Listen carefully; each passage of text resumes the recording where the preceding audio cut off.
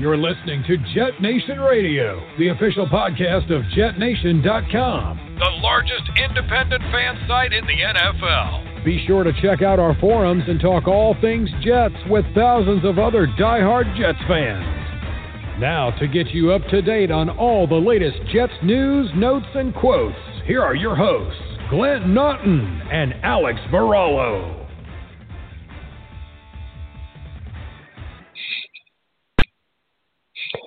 Good evening, Jets fans. I am Glenn Naughton. This is Jet Nation Radio. Thank you, as always, for tuning in. I will be flying solo this evening. Alex still, we hope he's doing all right. Just constant craziness right now, so his situation is fluid. It's kind of day to day, whether or not he can be on the show. Hopefully that situation gets fixed in the coming days, and he's back to rolling along with us once the season gets here. And it's close, folks. It's awfully close, isn't it? Down to less than 2 weeks. Opener against Buffalo. It still feels weird. I don't know about you guys, but to me, this is all. Even seeing the Jets practice the other day, no fans in the stadium. It's going to be super strange watching these games with no fans in the stadium. Some stadiums will have fans. I saw today an article, somebody was saying that, teams with fans will have an advantage.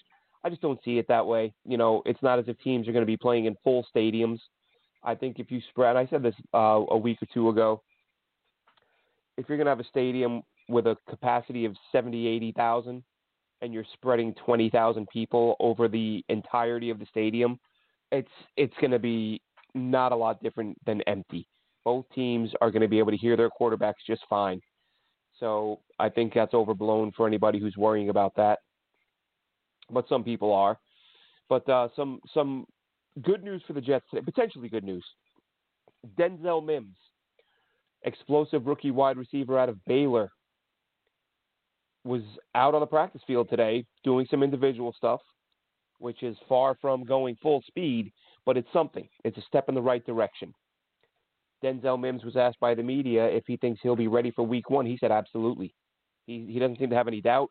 But listen, players don't get to make those decisions. That's up to the trainers. It's up to the coaches. Denzel Mims, as much as we would all love to see him on the field week 1, I'd rather they just sit him for as long as necessary to let him fully heal and then get him back at full strength for as long as you got him at full strength. But speaking of that, I'll tell you what. Mentioning that trainers make that decision. How about that decision to fire the trainer this offseason? Make him the scapegoat for all the injuries last year. And I saw a tweet from Rich Cimini earlier today during practice, or maybe it was yesterday, saying Sam Darnold was down to like 4 receivers. Like everybody's hurt. Everybody's hurt. The season ended. The Jets had about 400 guys on IR. Adam Gase the year before with Miami had about 400 guys on IR. The year before that, he had about 400 guys on IR. And Adam Gase said, "We're going to do a deep dive. We're going to figure out what this problem is. We've been working on this for a couple months now. We're going to do a deep dive on this injury situation and figure out what's happening." A couple months later, fired the trainer. Deep dive concluded. Results of the investigation were in. Head trainer is fired, and they can't get a damn wide receiver on the field. So there you have it. Thank God they got rid of that dude, because he was screwing everything up, wasn't he? He'd been a head trainer for like 16, 17 years. Adam Gase decided that the head trainer didn't know what he was doing, and now Sam Darnold's thrown to a couple of ball boys. So that's where we are with that. But some good news, though, seriously, on the injury front. Lawrence Cager, rookie who was starting to make some plays before he injured his knee, he was back today. Cornerback Pierre Desir, he was out there today as well. Dante Moncrief, we saw his name pop up. The Jets, listen, as I said, the receiver room is running on fumes. They needed bodies. They had Dante Moncrief in a couple weeks ago. Tried him out, former Indianapolis Colt, former Jacksonville Jaguar. Listen, and he's another guy that fits this Joe Douglas mold in that he wants these speedy guys. This is a 4'4" receiver and 6'2", so that's not a bad combo. 6'2", 4'4", strong guy, does a good job of high pointing the football. And now he comes in his first practice, and he had a 45, 50-yard catch that honestly, from what I could see, it looked like the ball was underthrown a little bit. He did a nice job of adjusting to it. The DB overran it. Moncrief adjusted to it, made the catch. Also, Jabari Zuniga was out there getting loose a little bit. So we've not seen or heard anything from him. He's been out. Terrell Basham, another guy, and a big sigh of relief from Jets fans when Chris Herndon, tight end Chris Herndon, left the field the previous day. Turned out it was some chest tightness. Wasn't anything serious, but when you're a guy like Herndon, hasn't been in the league very long, he's already had some significant injuries, you do worry a little bit. And so I know Jets fans are worried about that because I've said it before. I'll keep saying it. Outside of the O-line and obviously Darnold, but in terms of pass catchers, there's no more important player on the roster than Chris Herndon. If he's healthy, it changes everything. He's a guy that can create mismatches. He doesn't have to come off the field. You can line him up in line. You can split him out wide. You can put him in the slot. Probably even play a little H-back if you need him to. So Herndon's a guy that they need to stay healthy. So that was a big sigh of relief today. Cameron Clark, the rookie, we've seen his name pop up a couple times, having to get looked at by trainers, having to come off the field, miss some time with a shoulder. His name popped up today. He missed some time. Alex Lewis wasn't out there today. I believe his was also a shoulder. Marcus May got looked at for a little bit, and I don't believe, as a matter of fact, I think May. I'm gonna pop here on Twitter real quick and look at our friend Dennis Wazak, who does a great job with the emoji tweets. Looks like May, Perriman, of course, both Smiths, Vincent and Jeff. Jeff Smith injured his shoulder earlier this week. Vincent Smith, as we know, is out for a couple months. Connor McDermott was out. Patrick Onwuasor. Onwuasor. I keep saying his name differently. I looked it up when they signed him to get the actual pronunciation. And I forgot it. Once the season rolls around and I'm using it regularly, it'll stick. Anyway, out 4 to 5 weeks. Braxton Berrios missed some time with some tightness. Wasn't out there again today. As I said, LaMichael Perrine injured himself during the green and white scrimmage. Ankle injuries. Looks like it was a lower ankle, and they don't expect it to be that long. But that being said, Rashad Perriman is a guy they said, his knee's just a little bit swollen. They didn't expect Perriman to miss that much time. He's been out for over a week now. Adam Gase said today that it looks like he was way off in his estimation in terms of how much time Perrin would miss. So that I don't know what they didn't really offer a timetable on him. The good news is though, Sam Darnold has looked good. Per the beat writers, Mekhi Becton had some really good reps today, according to Rich Cimini, and Lamar Jackson got some love also from Dennis Wazak. Said he was one of the better players at camp today, and he's another one. We've talked about him. He's 6'2", played in a major program, projected late round pick, ends up going undrafted. So you got to these are the guys you keep an eye on, because if some people viewed him as being a draftable player, and he plays a position as important as corner, that's something worth keeping tabs on a guy like that. And to be honest, I was a little disappointed that we hadn't heard his name a whole lot up until seeing his name mentioned today. So that's a positive development. We've talked about it. We need some of these guys. The Jets need some of these guys, some of these undrafted guys, late round guys, need them to step up and find a way to make a roster and get some playing time. Le'Veon Bell, a little bit of news there. He finally got some work. I think he got 20-some touches in the green and white the other day. Matter of fact, he got so many touches that Gase ended up having to run a little bit with the twos. And I don't think there was anything there. I don't think that was anything insulting to Bell. I think that was just a chance to give him an opportunity to touch the ball a little bit more. And Gase did say again, that's twice now this camp, that Adam Gase has come out and said, I didn't do a good job of getting Le'Veon on the ball last year. I got to find ways to get him open in space and get him the football. And I don't think anyone in their right mind disagrees with that. It's been said. I know Dan Orlovsky former Lions quarterback, backup quarterback, who does a hell of a job, really. Hell of a job as an analyst. He broke that down the other day, saying, basically, stop making it more difficult than it needs to be. You know what Adam Gase needs to do in order to get Le'Veon Bell involved. It didn't happen last year.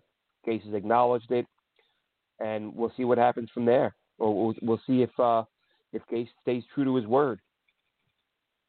I saw a few people tweet that the Jets should take a look. For those of you who missed it, I'm sure most of you have heard by now.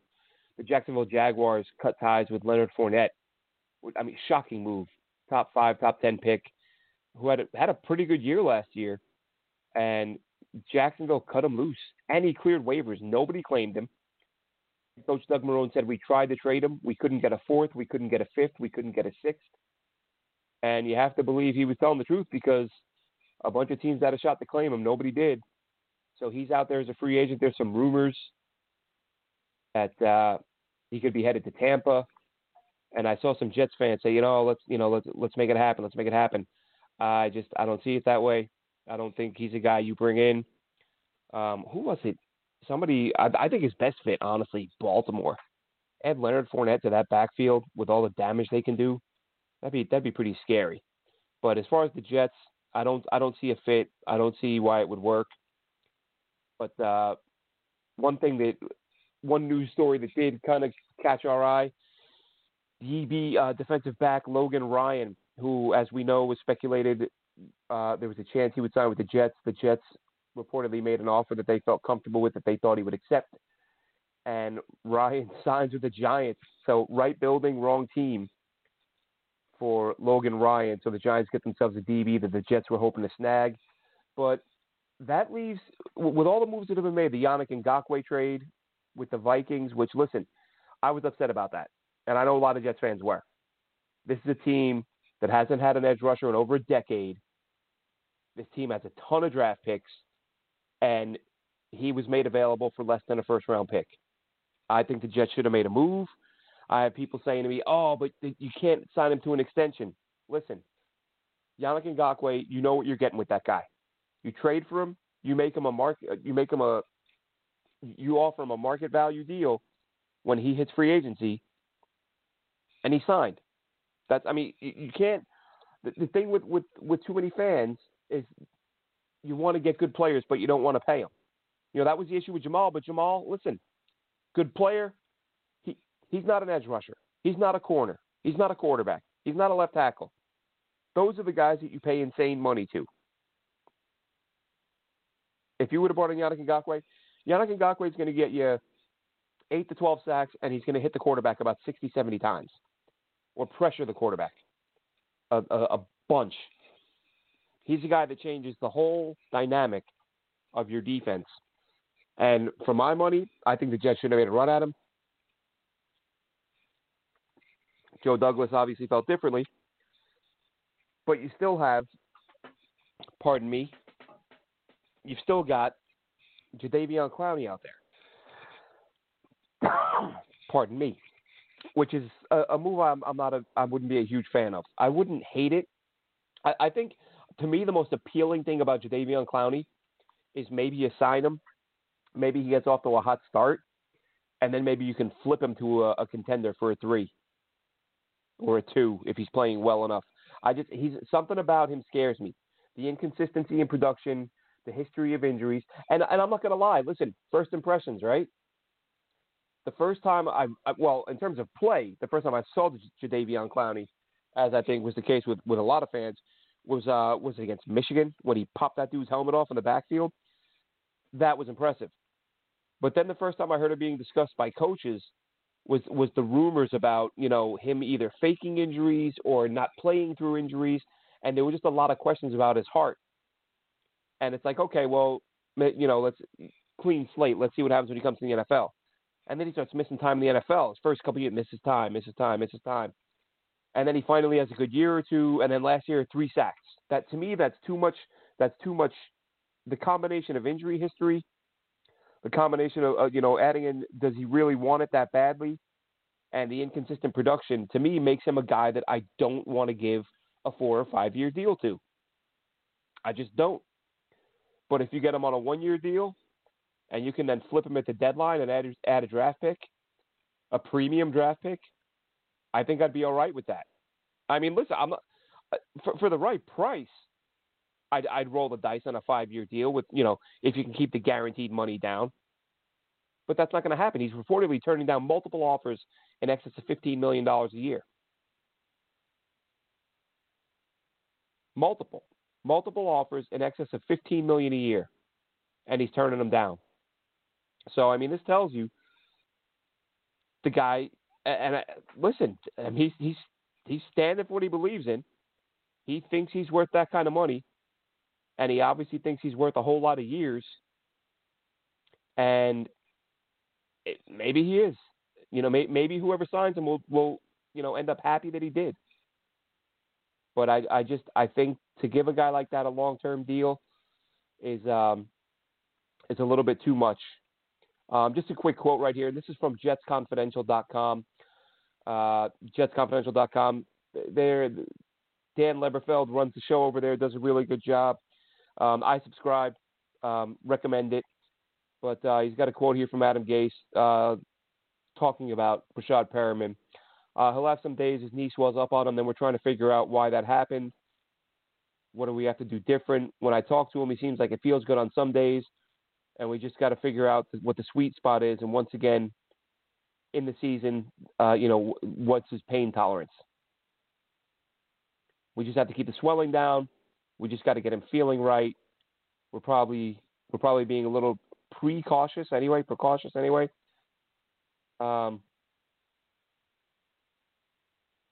Looks like that's it in terms of the quotes from Gase.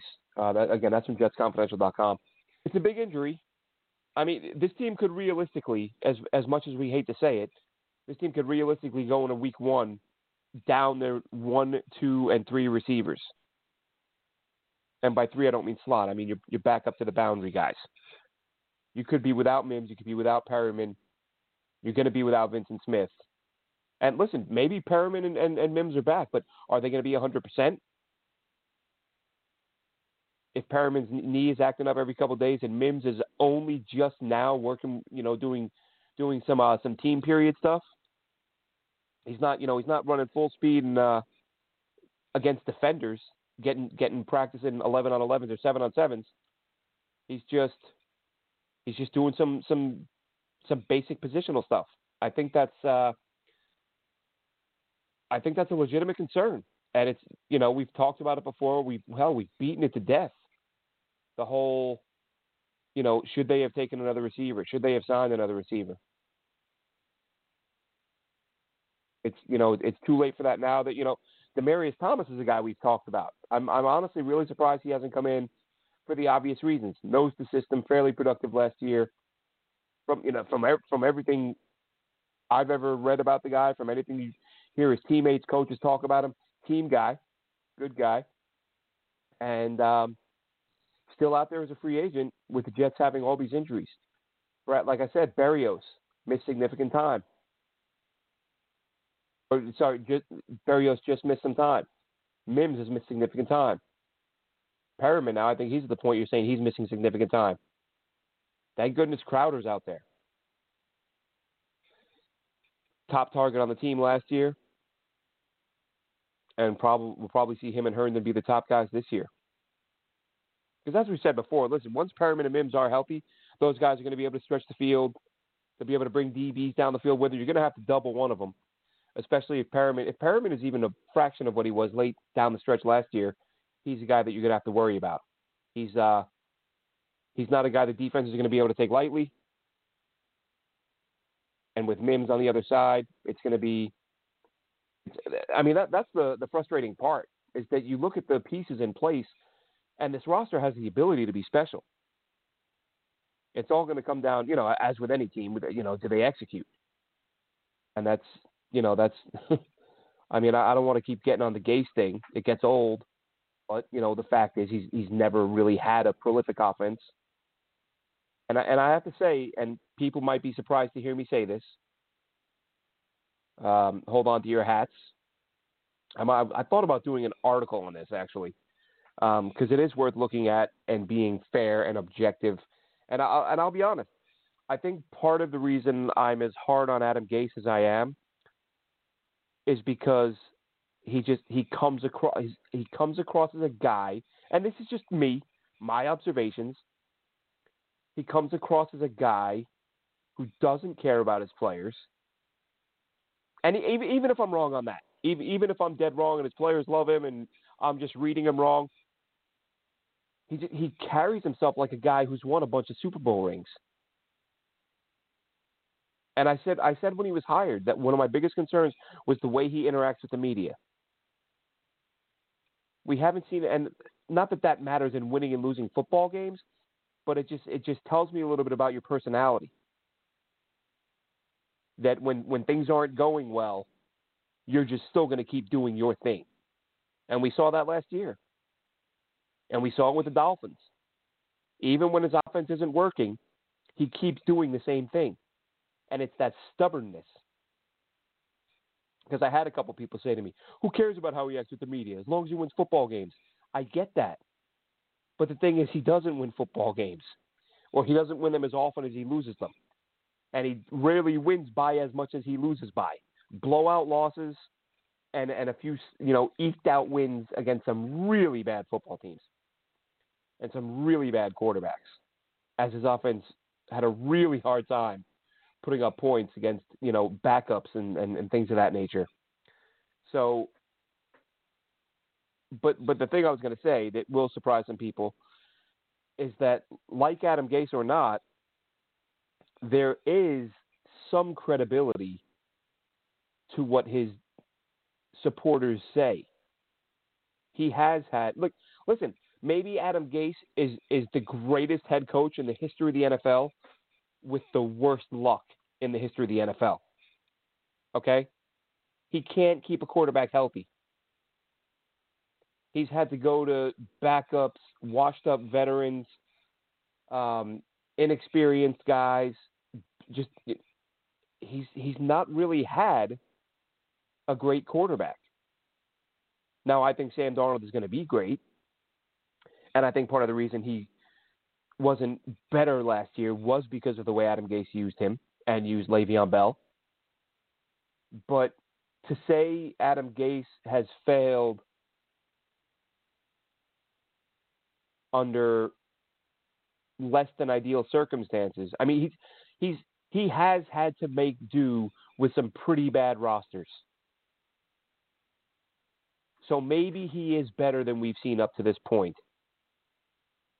But again, I think one of the reasons I'm so anti-Adam Gase is because the way he carries himself gives me the impression that when things aren't working, he's not going to care. He's just going to keep doing what he does, bang his head against the brick wall. Doesn't matter how many points doesn't matter if you're 32nd in the NFL. My plan is my plan. My scheme is my scheme. And we'll see how that plays out this year. I mean, are the players that Joe Douglas added good enough to kind of help Adam Gase climb out of the basement of NFL offensive rankings, which is where he has spent most of his career as an offensive coach? I mean, the talent is undoubtedly better. Undoubtedly better. You've got more explosive guys. You've got more speed.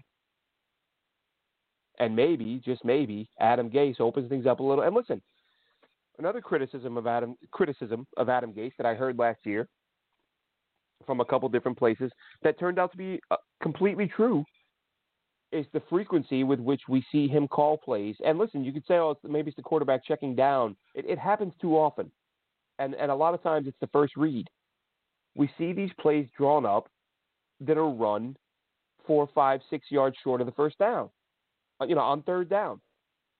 3rd and 8, 3rd and 10, dump it off, screen, dump it over the middle. 3rd and 13, 8-yard completion. And we see it a lot. We see it too often to just write it off and say, the QB is checking down. All of his QBs were checking down? I can't recall where I saw it, But after he was hired, there was a piece that was written that broke down, and I think it was Adam. I think it broke down every coach, and Adam Gase was sort of bottom of the NFL, or he was the coach who most frequently called plays short of the first down. And it's been going on long enough now that it is a trend, and you have to wonder if he's going to be able to break that trend. By the way, tonight's episode of Jet Nation Radio would like to thank our sponsor, Miles Social. If you'd like help managing all the social media platforms for your business, go to milesocial.com. That's M-I-L-E social, milesocial.com. Whether it's Facebook, Twitter, Instagram, or TikTok, Miles Social has got you covered. That's Miles Social, M-I-L-E social.com. Check them out. Running a business, small business, big business. Need help managing all those social media accounts, give them a look. milesocial.com. So it's good. Listen, good news in that Mims is back, but the yin and yang right now, for every good thing, it seems like there's a bad thing. At the moment, Jets injury in terms of Jets injuries, it seems it's a lot more bad than good. But it was good to hear Zuniga's name, to read Zuniga's name. And one piece of news here. This just broke, and I don't see this. Okay, here we go. Patriots have released Mohamed Sanu. Didn't they give up like a 2 or a 3 to get him last year? Yeah, second round pick. They gave Atlanta a 2 last year for Mohamed Sanu, and people are already asking, will the Jets make a move for him? I mean, I don't know if he's a guy that they'll be interested in, but again, given the level of injuries at the moment, and he has been a productive guy, productive veteran, spent the first half of his career, with Cincinnati before moving on to Atlanta. And he did, listen, he's a couple years removed. Cough. 838 yards receiving in 2018, 703 a year before that, 653 the year before that. Not bad. I mean, those aren't bad numbers. And this is a guy, for whatever reason, didn't work out with the Pats. Went to New England, played 6 games, only had 200 yards receiving, 1 touchdown. But in terms of vets, and, the cupboard is bare, folks. If we're saying Perriman's out, if we're saying Berrios is dinged up, and like I said, what was it? Rich Samini earlier said the Jets were down to 4 wide receivers in practice. I don't see why you don't just roll the dice, give Sanu's agent a call, and see what they're thinking. No updates on Joe Flacco, by the way. Not at the moment. Looks like Rich Samini saying, per Jeremy Fowler, September 10th is his next checkup. Listen, I've said it before. Darnold, Mike White,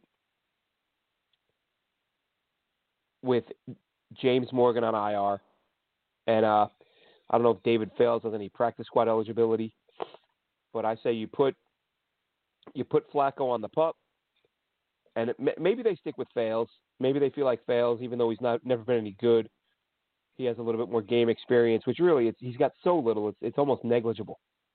So we'll see what happens there, but it's going to be the Jets have a decision to make a quarterback, and Flacco, while I think was a great choice to bring in to back up Sam Darnold, the Jets knew when they signed him that it was quite likely he would not be ready by the time the opener rolled around. That is the case, and we'll have to see how the Jets handle the quarterback situation from there.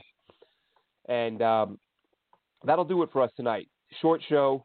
Just wanted to do a quick injury recap, talk about the guys who are making news at camp, and I'll tell you what, I can't wait for the damn season to get started so we can talk about some actual football. And it's not that far away now, folks. Jets will be opening up in Buffalo before you know it. But until that time, we will continue. We will carry on here, 1 or 2 more shows before the opener, and hopefully back with Alex next week. Thank you so much for tuning in. Have a great night.